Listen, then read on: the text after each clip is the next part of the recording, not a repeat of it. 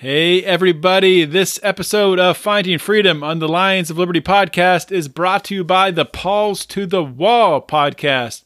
Paws to the Wall is hosted by two libertarian brothers and longtime supporters and listeners of this show, Mike and Nick Paul. Each episode, they interview experts on a whole variety of different topics. Some of their past guests include Scott Horton, Gene Epstein, Pete Quinones, Jason Stapleton, Matt Erickson, and of course, some of the Lions of Liberty, myself and fellow host here of Electric Liberty Land, Brian McWilliams, have both been on the podcast. We had an awesome time. Of course, outside of the political discussion that they do on the show, they also interview experts on a lot of other interesting topics, such as history, cars, jiu-jitsu, music, barbecue, and so much more, guys. You definitely want to check out this podcast. Paws to the Wall can be found on all major podcast platforms. Check it out today. Again, that is Paws to the Wall, P-A-U-L-S to the Wall. We are born free, and we will die free. The time in between, though, that's complicated. In that time, governments, institutions, and our egos will limit our ability to find true freedom in this life. These are real stories of real people overcoming the odds, persevering in justice, and unlocking their potential. Welcome to Finding Freedom. Here's your host, John Odermatt. Hey everybody, welcome back to another edition of Finding Freedom right here on the Lions of Liberty podcast. And man, I got another great show lined up for you guys today.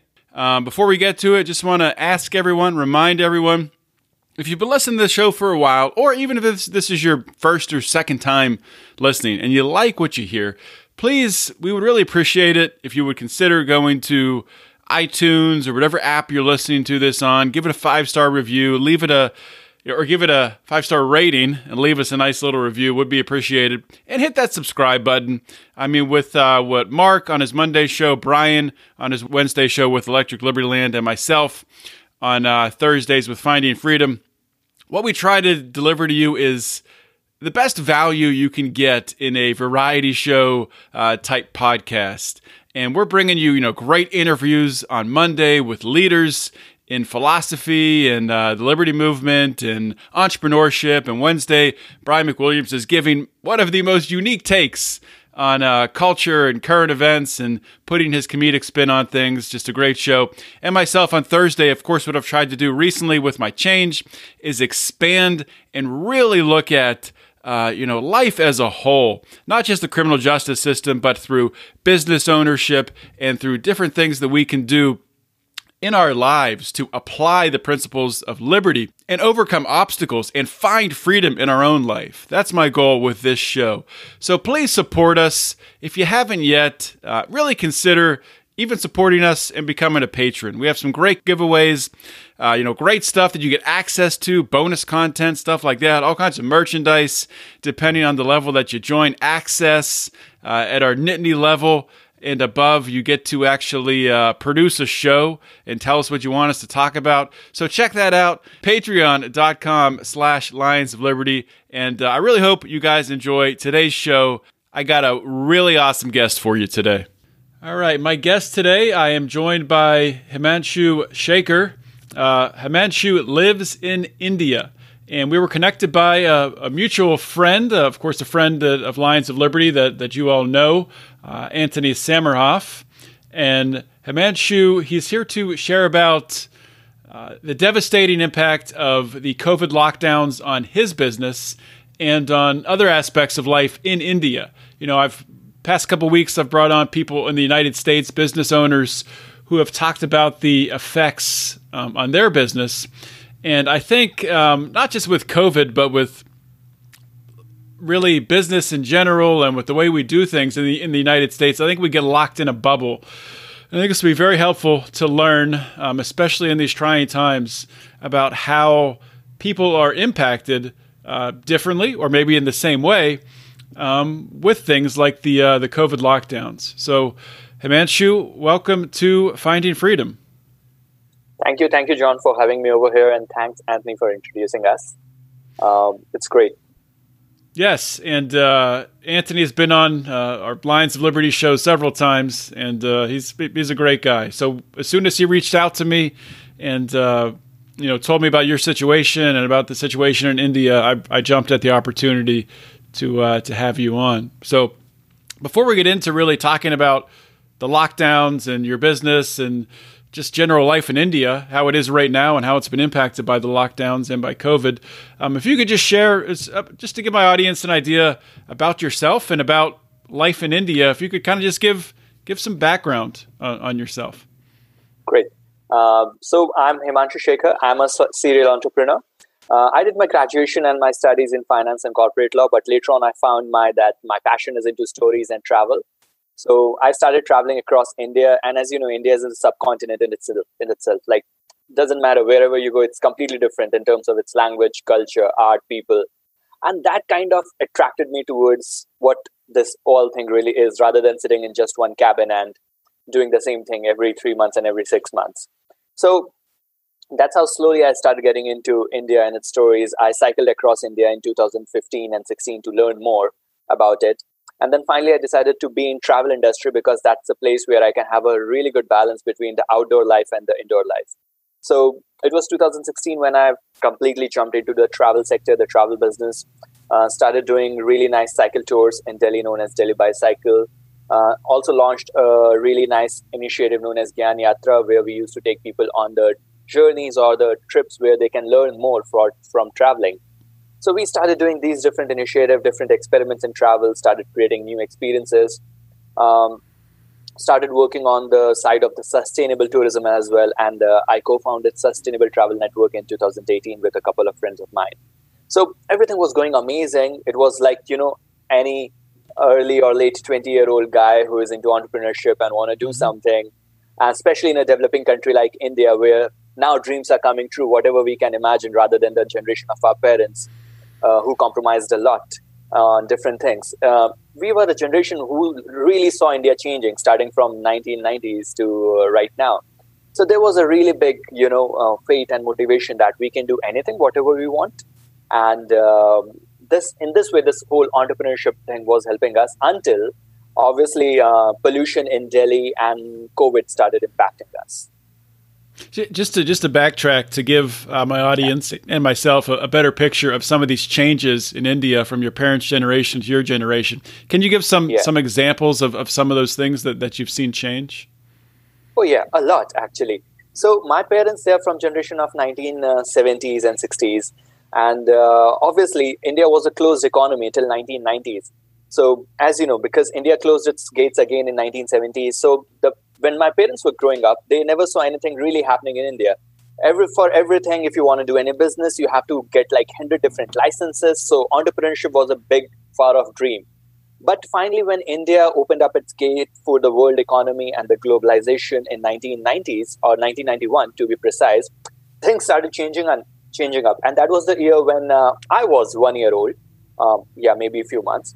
And then slowly all these changes started happening across different sectors in India, different industries in India. The gates started opening up for doing business, this whole entrepreneurship, because Indians in general, we are kind of people who are good into business.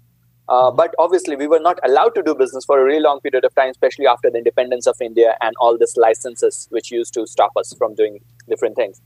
So starting from 1991, when the gates opened and liberalization and globalization happened, we finally were able to do our own business, get onto the world, have global currencies over here. The Indian currencies went along with the market value rather than what it is going to be fixed at.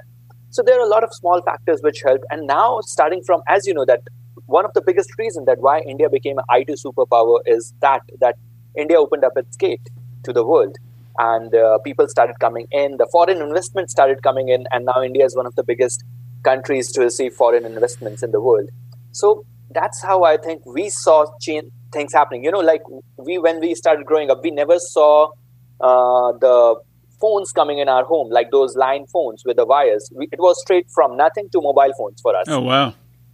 Yeah, so we never saw that happening on a mass level. Obviously, there used to be those phones with super rich people. But in general, India never saw that revolution of phones in home. It was straight from zero to mobile phone. So that is what I'm telling you. Like, we are the people who lived the generations of 1970s and 80s as well, in initial 90s, and now we are living the generation which is quite equal to the people of my age in Western countries. Yeah. Yeah, that's very interesting. How technology it's able to almost just skipped sort of in India and probably many developing countries like that. But that's interesting thing to reflect on.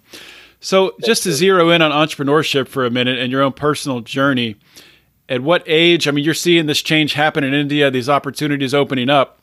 At what age do you remember, like a specific time or a moment or something that happened that made you really decide that you wanted to be an entrepreneur? Actually, a lot of factors. One of the biggest factor was my dad was in Indian Air Force, and when he left Indian Air Force, a lot of things started changing up. Like, he came out in the civil world, and obviously there was a scarcity of job. And I literally saw him in 3 months. He literally went all across India to find one single job, and he was not able to get it. And this is the year 2003. Wow. And that was the time when I was 13 or 14. So I decided that this is something which we really need to work on. And I'm not going to do, I'm going to be someone who is going to create job opportunities rather than looking for it, because the kind of difficulty my dad faced is because there's not enough opportunities out there in the market. And that's what I literally saw. I was someone who was really good with computers, so I used to send his biodata almost every week to 10 different countries so that he can get the next better job and all these things. Believe me, I'm sending biodata for my dad since the age of 13, since 2003. So I saw this happening and it was not just with my dad, it was with a lot of people across India. And that is what made me realize that whatever will happen, I'm not going to, and that's why I told you, I worked for one of the call centers in my university days for 15 days. And that was it. I was like, I'm not going to do that again. That was, I think, a big motivation for me, which kind of pushed me and a lot of people around India in some ways or other that, hey, we are going to do something on our own. We are going to be someone who is going to create the opportunities rather than go out and looking for it. That's very so interesting. I started my first company. I started my first company at the age of 20, which was an advertisement and media-based company, helping small brands in small cities to design and develop advertisement so that they can compete with bigger brands. Mm-hmm. So that was the age of 20. So you mentioned that there's been some deregulation that has allowed this to happen. You mentioned that there were a lot of different licenses you used to have to get in the past, and that's right. Gone away. How difficult is it to start a business in India? Now it is now. Because I'm also from the background of corporate law. So I used to help companies to start their things in India. And it used to be really difficult when I started way back with my work in 2011 and 12. But slowly we saw this great movement happening. Now you can start a company in India in 7 days. Before there were regulation that you need minimum 2 directors to start a company. Now you can start a company with 1 person as well. Now we also have the provisions of limited liability partnerships. So you can also start these partnerships while still being in a limited liability position. Obviously, now everything is on computer and online. So you can start a company while sitting anywhere in India or anywhere in the world. And these things used to not be over there at all. Even in early 2000s, if you want to start a company in India, it minimum used to take 50 to 60 days. And now everything is possible within 7 to 10 days. So things are changing at a really fast speed. I'll say that government and the whole environment is becoming much more startup friendly. And more young people are coming into this whole arena. So it is helping us a lot to make this whole process faster.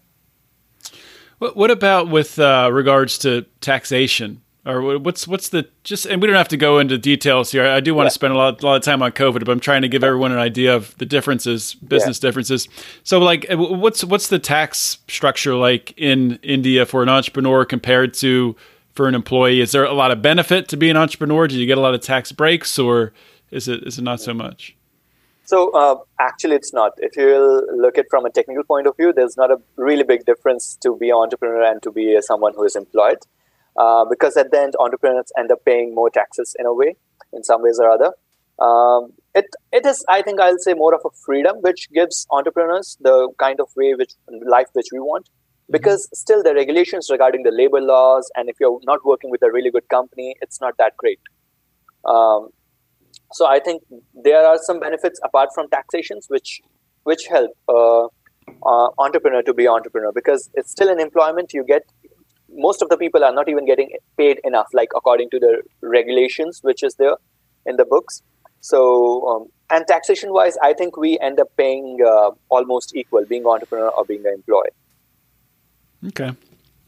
That's good background. I just wanted to give people an idea. So turning to COVID and the lockdowns, I think COVID first hit in India about the same time, roughly, as the United States, Yes.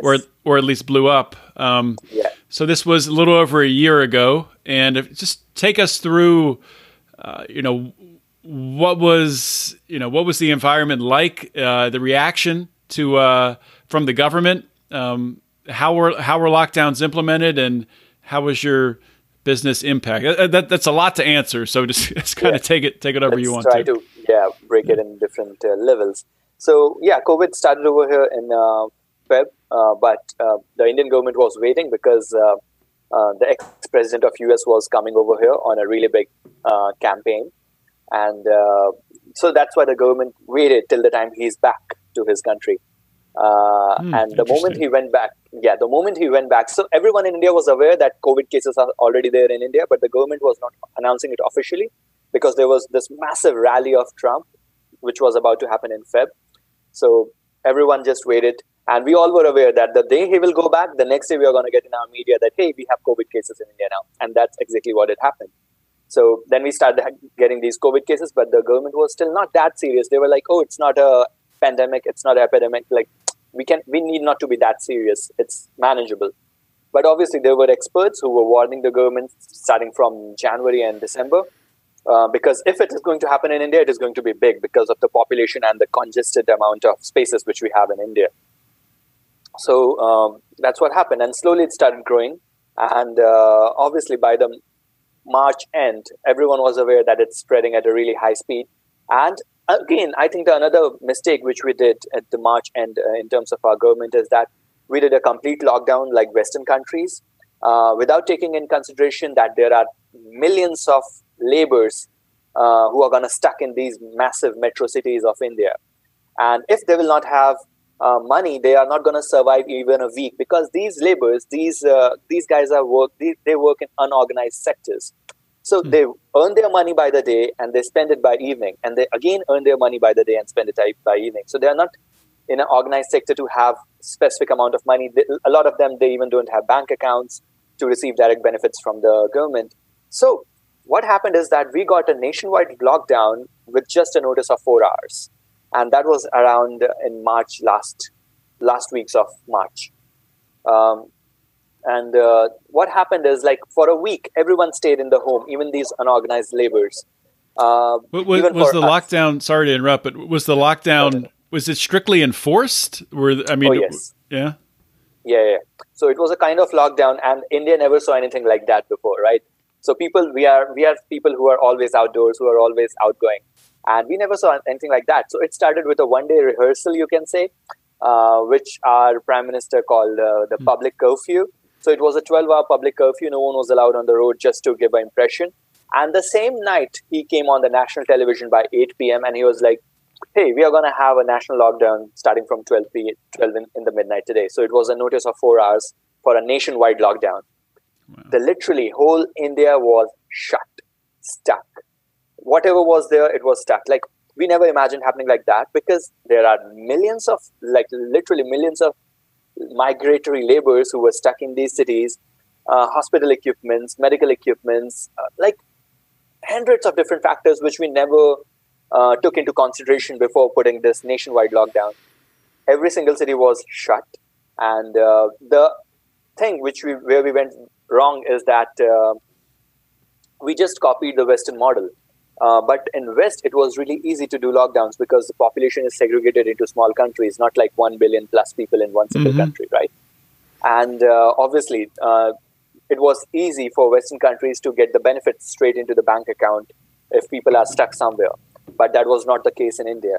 But somehow people had their calm. People waited for 15 days.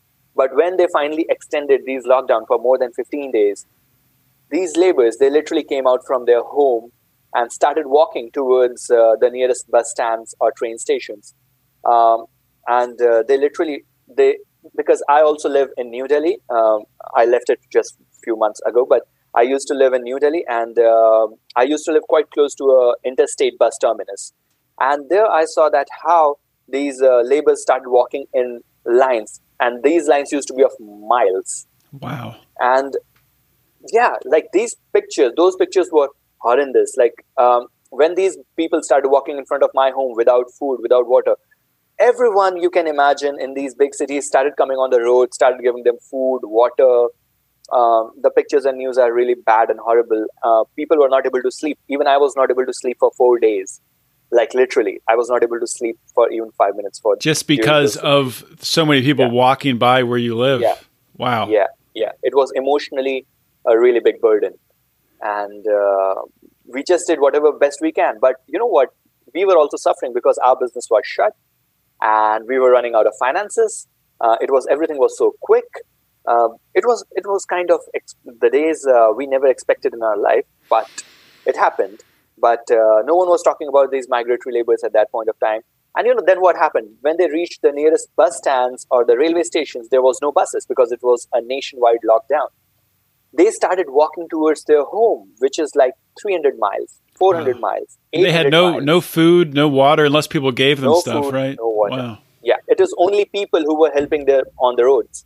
People of different cities, they were coming out and giving them their own rations, giving them their own rice, biscuits, water, food, milk, whatever they can help with. So it was the general public who was coming on the street to help these migratory laborers who literally walked more than 400, 500, 800 miles. There are media stories that how a girl literally cycled from New Delhi to a small village like around 500 miles east from New Delhi with her father sitting on the back, and she literally rode that cycle almost 1,000 kilometers, 1,200 kilometers. And this is just one story. How many, I mean, I hate to ask, but has it been reported how many people died from that? Died on those roads? Yeah. More than, the official reports are really less. But the road accidents which happened during that period of time when the country was in entire lockdown is more than 200,000. Oh my God. Yeah. A lot of people, like there's one incident that these laborers, they were walking from one of the towns in central India towards their village somewhere in east. And because they were not aware about the roads, so they were just walking along with the railway tracks because they were aware that these railway tracks will take them straight to their home. Doesn't matter if it is 500 or 600 kilometers. And they were aware that trains are also not running. So they were just sleeping on that railway tracks because that was the safest place and the cleanest place to sleep. And then suddenly there was a train with goods and more than 20 people died.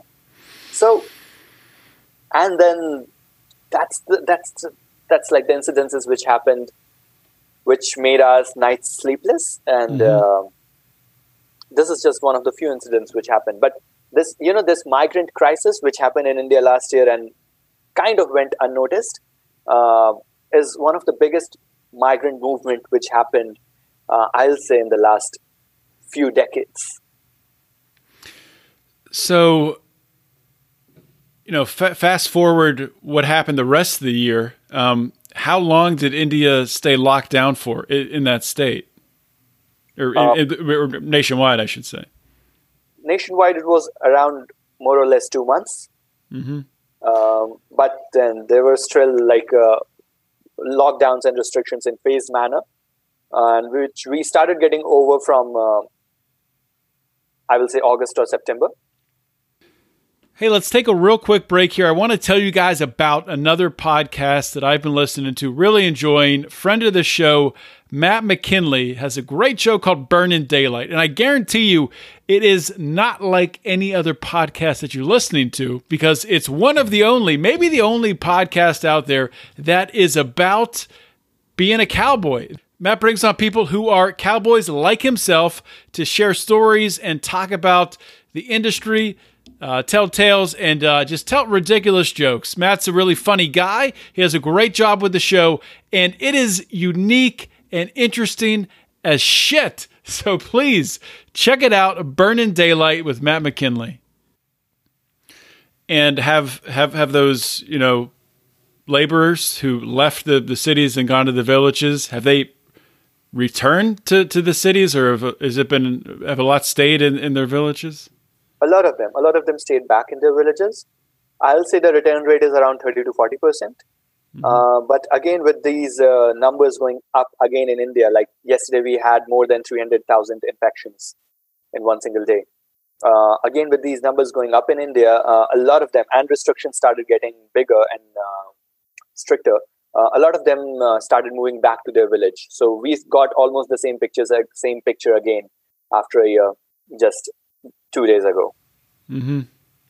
Well, what do you think has led to this recent spike? I mean, I'm from the thinking, of watching this virus in different countries throughout the world that honestly, it's just going to do what it's going to do. And there's all these lockdowns and mask mandates that governments put into practice. But I mean, you look at the data, you look at the trends over time, and it's like it's meaningless. But what's your perspective on that? So see, what happened in India is that, as you know, that there are a lot of things happening in India. Maybe you are aware, maybe you are not aware. Right now, with the government which is running India is a right-wing government, and a lot of different things are happening on a political level, which I will not go because I'm someone who is into the center of the political feelings. But so what happened in India is like we started having these state elections. So in India, we have around 29 states. And we started having these state elections where we are going to choose the government which is going to run those states. And these elections started happening from October. So these parties which are ruling these states, or they wanted to do the campaigns and all these massive rallies. So they wanted to show that, okay, everything is normal in India now, and now we can get back to these massive rallies. Now we can. So the institutions started making the whole situation look normal. These leaders started coming on these big stages with millions of people in front of them to do these rallies. Because I don't know if it's something similar which happens in states where you get people into the stadium and the leaders talk about it. So something similar happens in India as well, that these leaders make a big stage and talk about what they're going to do for the state for the next 5 years. So these rallies started happening in different states, and millions of people started coming out there in these rallies. So these states, these institutions, our government and leaders made this whole thing really look normal for everyone. And one state after another, there are constant elections happening. And you know what? The irony is that there are elections still happening in India in 2 or 3 states. And the Home Minister of India did 3 massive rallies today. So, wow. And the numbers, these infection numbers, they are not coming from the states where these elections are happening. So the numbers are being controlled by the government right now in the states where elections are happening, so that they will say that, okay, there are no infection rate in these states, so we can go ahead and do these election rallies. But rest of the states in the country where elections are not happening, we can show numbers from these states. Yeah, so it's probably even much higher than what's being reported. Much higher than what is being reported. So has a vaccine rollout begun in India? Yeah, vaccine rollout started happening in India, which is good. It is also one of the cheapest in the world because India is producing as well more than 60 to 70% of vaccines in the world, which is in a way is good for a massive population like India. So it is happening. People are now getting, anyone who is older than 45 is eligible to get their vaccines. Starting from May 1st, anyone who is older than 18 will be eligible to get their vaccines.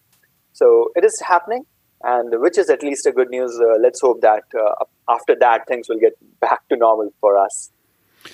Yeah, crazy times. So let's focus in on the impact to you personally in your business. Yeah. So give us an idea how big your business was before the COVID lockdowns, and then take us through what happened over time. So I'll say that I was in travel and tourism. We were doing like some of the nice experiences around North India. We were doing bike trips or biking holidays, cycling holidays, and city cycle tours in New Delhi and around Delhi. It was going really good. One of the best business models to have, known as Delhi Bicycle. And we were doing around 500 to 600 people every month in and around Delhi. And obviously, we never saw something like this coming. But we started having these cancellations starting from December. So we started getting these emails and, hey, we are canceling our trip because of COVID. So we started having these impacts starting from December. But even before December, one of the things which started impacting us in the last few years is pollution. Because I don't know if you're aware about it, but this pollution across New Delhi and India is one of the city pollution is one of the biggest in the world right now, which we start getting every winter, starting from October and November. So we start getting that as well. It was already impacting us in a really big way.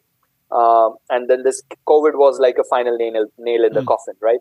So that's what happened with COVID. And we started getting these massive cancellations starting from Jan. And you know what? On one of the days in March 14th, we had one of our biggest trips, around 100 people from Germany. And we got that massive cancellation. And after that cancellation, that was our last trip / cancellation, which happened on that day, which was a big shock for us. Slowly, what happened is like we went in lockdown in the next 5 to 6 days. We started closing our office from March 14th. And what happened is that slowly it started impacting my team. We were a team of around 20 people based in New Delhi, including our tour leaders, the co-guides, the helpers, the office staff, everyone. So, and this is just like I'm telling the story of one of the, humble tour companies based in New Delhi. So, and it started impacting my team. It started impacting everyone around us. We were forced to close down our office by May last week or June first week. So finally, we closed our office. We were forced to shut it because obviously we cannot afford to pay the rents. Somehow, I managed, as long as I can, to pay the co-guides and helpers in my team because they come from the lowest strata of economy in our country, from the smallest of the villages and the tribal areas you can imagine. So I tried my best to help them as long as I can. And things slowly started impacting at that level as well, where we were not even able to afford even $100 a month to give them in terms of our financial models. It was all empty. It was all like our bank accounts were seized because we were not able to have the minimum balance. And that's how things started impacting us in a really bad way. And by July or August, we kind of lost the hope that we are going to again start or do something like that. But slowly things started coming back to life starting from October. And people from the embassies based in India, they started coming back on our tours. And we started doing trips outside Delhi in a safe way because countryside is still safer than the city areas. And then people started also showing up for the city tours. Obviously, the numbers were going down. And finally, there was a day in Delhi when we had just 100 infections in a day. So we thought that things will get back to normal, and hence we started working on some new ventures, started doing some new experiments with domestic travelers because we were not sure that when international travelers will start coming back to India. But yes, the second wave is now hitting us even harder. So that's how team was able to survive or kind of manage the COVID first wave. So what's your status? Are there any tours right now, or are you pretty much shut down for the time being? It's zero. Zero, yeah. Yeah. It was zero from March 20 to September 21. And between September and March, again, between September and March, September 2020 to March 21, we did around 100 people in those many months. But yeah, that's it. And again, back to zero. Wow. Yeah, and I'm sure this is impacting, businesses obviously throughout India, and it's So sorry, go ahead. No, I was saying that I cannot even explain that how. So this is a position of a tourism company who is based in New Delhi, right? So at least I'm able to reach out to people, raise my voice, and do these things. But there are people in smaller towns and smaller cities. India, we have more than 3,000 towns and cities, and there are numbers of touristic spots which people still need to see and visit. And the tour guides working over there, they are like literally crying. They don't have money. They are working like daily laborers. They are going and doing any odd job which they can find because somehow they have to sustain their families because they don't know anything else than this. They don't know anything else in tourism. They don't know anything else in stories. And obviously, there's no government support. Um, People are not getting any direct benefits into their bank accounts. So people are just doing any odd job which they can find. What kind of impact do you think this is going to have, long term on India? Did you foresee this, assuming that things get back to more of a closer to normal situation in the next few months? Do you foresee India bouncing back, or do you think there's certain things that are going to take quite a while to come back to how they were? I will say that what is happening on tourism on ground is that the supply chains are gone. Right, there are a lot of companies, they already shut down their doors permanently. There are a lot of big DMCs, even I know, and they are not working anymore. There are a lot of people who used to work in these companies, because company at the end is all about people. So there are a lot of people who used to work in these companies, but they are not working. They're in completely different fields. So even to get back to the normal rate, which we used to have in the late 2019 or early 2020, I think it will take at least 3 to 4 years to get back to even those normal rates of people, of number, volume, money, whatever. So the recovery rate is going to be a bit slow. And because a lot of people did a permanent exit, so it is going to impact the industry in the long run, I think. Yeah, it's the same way in the States. We're dealing with things like that. As you see, I think with a lot of businesses being impacted, negatively going out of business, there are going to be different opportunities that do reveal themselves to entrepreneurs. But right. It's going to be rough either way you look at it going forward the next couple of years. That's true. One thing that I did want to ask you about, because Anthony brought it up, talking about education in India. And, with the lockdowns, and I'm assuming schools were mostly shut down, that children have really been unable to do much remote learning because they don't have the data plans or the cell phones to do so. Can you give us some perspective on that? Yeah, that's also a really topic or an area where we have the greatest devastations, I will say. Education suffered a lot in India. It is because a lot of people, they went from the classes to the online mode. But obviously India is, again, as I said, India is not its 10 or 20 big cities. India is 3,000 small cities and towns and more than 600,000 villages. And I'm talking about the people of these towns and these villages and the kids of these towns and these villages. There is data that more than 30% of the kids dropped out from the schools permanently. Wow. And they are not going to go back to the schools even if they start again. Because again, they are now helping their parents to earn the livelihood and all these things. The kids who were able to sustain, because education is a really close topic to the heart of the parents in India, and they are spending really good money. A lot of time they end up spending more than 30% of their salaries on their kids' monthly tuitions and education fees.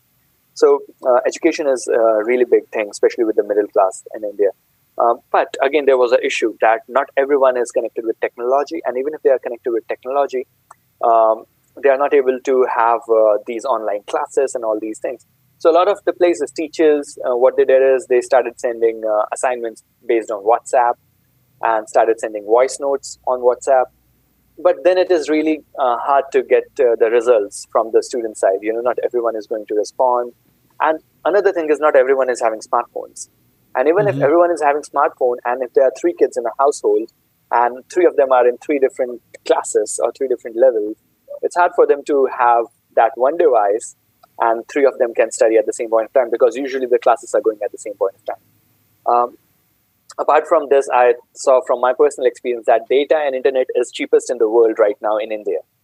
But still, it was hard for these parents to buy a plan which is like 1.5 GB or 2 GB per day, because even that was expensive for these parents. So, and also at the same point in time, when they're losing their income, when they're losing their money because of this whole pandemic situation. So education at large. So again, I'm not talking about these 10, 20 big cities where we have amazing schools, really nice infrastructure, we have high-speed internet. I'm talking about these small 3,000 towns and villages and the kids over there. That how they are now out of the grid of this education. and how it is going to impact India in long term. That whatever we lost, for the last 1 year in terms of education, the kids a lot of them are not going to go back to the schools. So it is going to impact in a really big way. That's extremely sad. And I think you hit the nail on the head there talking about, this is really generationally. You're saying, 1 in 3 kids is not going to go back from these villages. Yeah. Imagine I hate to put it this way, but imagine because it's resource. People are resources. People have ideas and they bring those ideas forward. And to have a third of those people not go forward with education, and maybe I'm sure they will still contribute to life going forward in some way, but not being able to, get into the highest levels of the economy and work. Right. It's definitely detrimental for sure. Very sad. It is. Like, one of the examples which I was thinking is that, what happens is, like, when these kids who were especially walking with these migrant laborers, there were thousands and thousands of kids who were walking and running and cycling with these migrant labor. I was just thinking one simple thing, that, hey, what is going to happen to these kids? What kind of traumas they are going to go through, that when they are going to see that their parents are not able to even afford, and they're just walking in a really the worst condition, and then they see these police guys coming up with their batons and beating these guys for not wearing masks. So what is going to happen with the confidence level with these kids? Are they ever going to be an asset to the nation? Or they're just going to be a liability who will always going to, stay in a trauma and not being able to contribute anything in a way. So in a way, we are wasting our resources. Yeah. Yeah, this is going to be a big problem worldwide with situations like this. I know in the U.S., there's been a lot of high school aged kids, between the ages of, 13 to 18, that essentially they've dropped out of school because they had to go to work. Maybe one of their parents lost their job and they were able to get a job and just to support their family. So rather than stay home and do the online learning, they just dropped out and started working. So, this is something that's going to be something to look at, and definitely long-term impacts worldwide. But yeah. So I did want to ask you if you could share your business, with my audience here. Let them know if anyone does travel to India, how they can use your tourism services, or forward on to a friend who's traveling. So plug away. Yeah.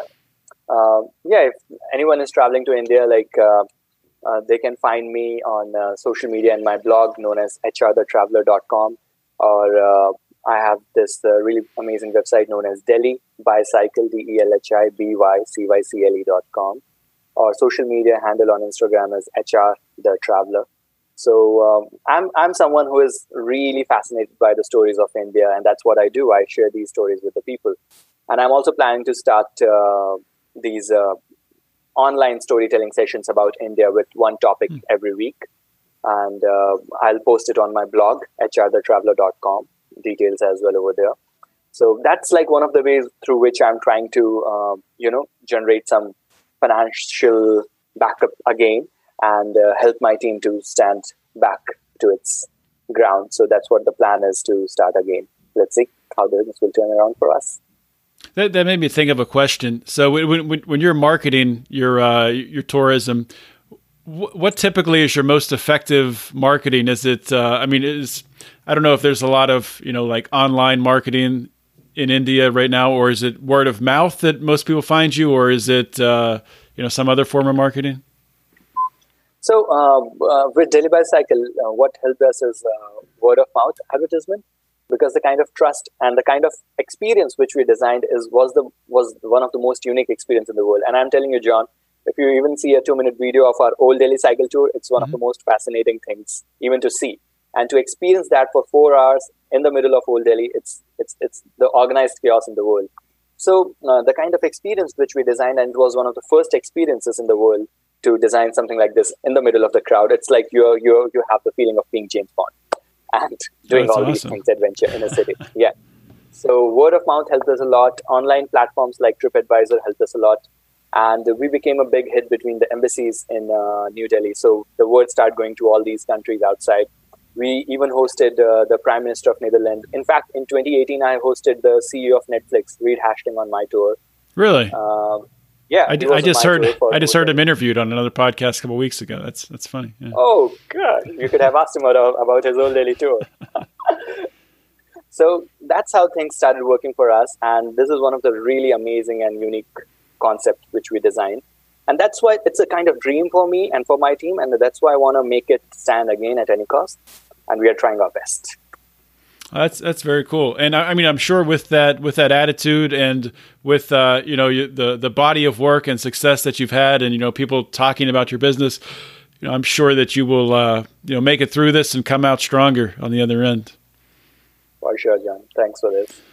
Well, thank you for coming on the show, and thank you for sharing about yourself, about India, and I think this has been eye-opening for me, and I've learned a lot, and I know my audience has too. And I'd love to have you back on in a few months or a year or so, and we can talk about what's new, and hopefully we can have this whole COVID thing behind us by then. Yes, hopefully. It's getting, with the second wave in India, it's getting really bad for us, but still hopeful. And thank you for having me over here, and hope to host you someday as well in India. That would be amazing. All right. Thank you. Thanks, John. Thank you very much. Hey, just one quick note here after the show about the interview. Himanshu reached out to me and sent me something really cool that he's doing that you guys should check out. You can support him, support his team, support his business over there in India as they struggle through these lockdown times with everything going on. I mean, COVID is really bad in India right now. So check this out. Every Sunday, he is going to be doing virtual tours on different aspects, different parts of India, Indian culture. And you can go to his blog at hrthetraveler.com. I'll also link to the specific page on the show notes page for this episode of Lions of Liberty. And the next several Sundays, he's going to be taking you through different themes. So theme last Sunday was Old Delhi, Mughals and the Taj Mahal. Next Sunday, Mughals, British independence. I'm probably mispronouncing everything, but he's going to be talking about diversity in India, stories of yogis, of Himalayas and yoga. Just really cool stuff. And obviously, I haven't had the pleasure of going on a tour with Himanshu, but he's one of the best in the business. Great opportunity. It's only $10 to opt into these and start being able to experience parts of India, just a really incredible part of the world, and also help out a great guy who needs help right now, and people in India need our help. So check this out, hrthetraveler.com. All right, guys, taking a quick break here. Last week, I talked to you about Tyler Colford and his new song, also known as Crypto Man. And he's featured on a track with Intrinsic. It's called First World Problems. Basically, what it's doing is it's talking about different concepts are woven throughout the track, cancel culture, grifters, inflation, innovation, all kinds of different things. It's a really, really interesting track. The video dropped this past week. It is amazing too. Actually, the Taxation is Death mug that we sell in the Lions of Liberty store, lionsofliberty.store. You can pick yours up today. Makes the debut in the video. I'm going to link to the video on the show notes page. But please, on top of that, of course, like the video, share the video. Please go wherever you listen to your music, iHeartRadio, whichever one of these places where you listen to music, please like and follow Crypto Man. And please like this song, share it with your friends. And it's just an awesome song, guys. So I got a clip for you. Check it out. Cost of education when internet is free. Blind window makers who simply cannot see. Rumble, drifting pencil by the hundreds to the hills. Rumble, drifting pencil, shake your ass out in the landfill. Livable wage, not born in a major. Standards change like a mini fire. Minimum wage, inflation, danger. Hope you all enjoyed that interview on Finding Freedom. Another awesome guest. And hopefully you guys also have subscribed to the Lions of Liberty podcast, and you're getting all three of our unique shows in your little listening device delivered to your ears. If you haven't, please do that. Just go to your app, you know how to do it, and subscribe. You can also leave us a 5-star review and a nice comment. We would prefer if you did it on Apple Podcasts, but anywhere you can on the internet, please leave us a positive comment. Also, if you want to support us, we would love that too. Please go to patreon.com/Lions of Liberty. You can support us for as little as a couple bucks, or if you get in at a higher level, you get merchandise and access to us, and all the way up to you can advertise on the show or get to even produce a show. So check it all out, patreon.com/Lions of Liberty. And if you haven't checked it out yet, please consider checking out the Lions of Liberty store, where we have some awesome t-shirts. We have a Taxation is Death t-shirt with an awesome design. We have a Wax On, Tax Off t-shirt. And we're always coming up with new ideas and adding new t-shirt designs to the store.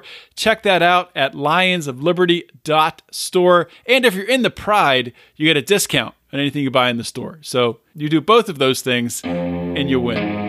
That's all I got, everyone. Thank you so much for listening to today's episode. This is John Odermatt signing off. Always remember to keep your head up and the fires of liberty burning.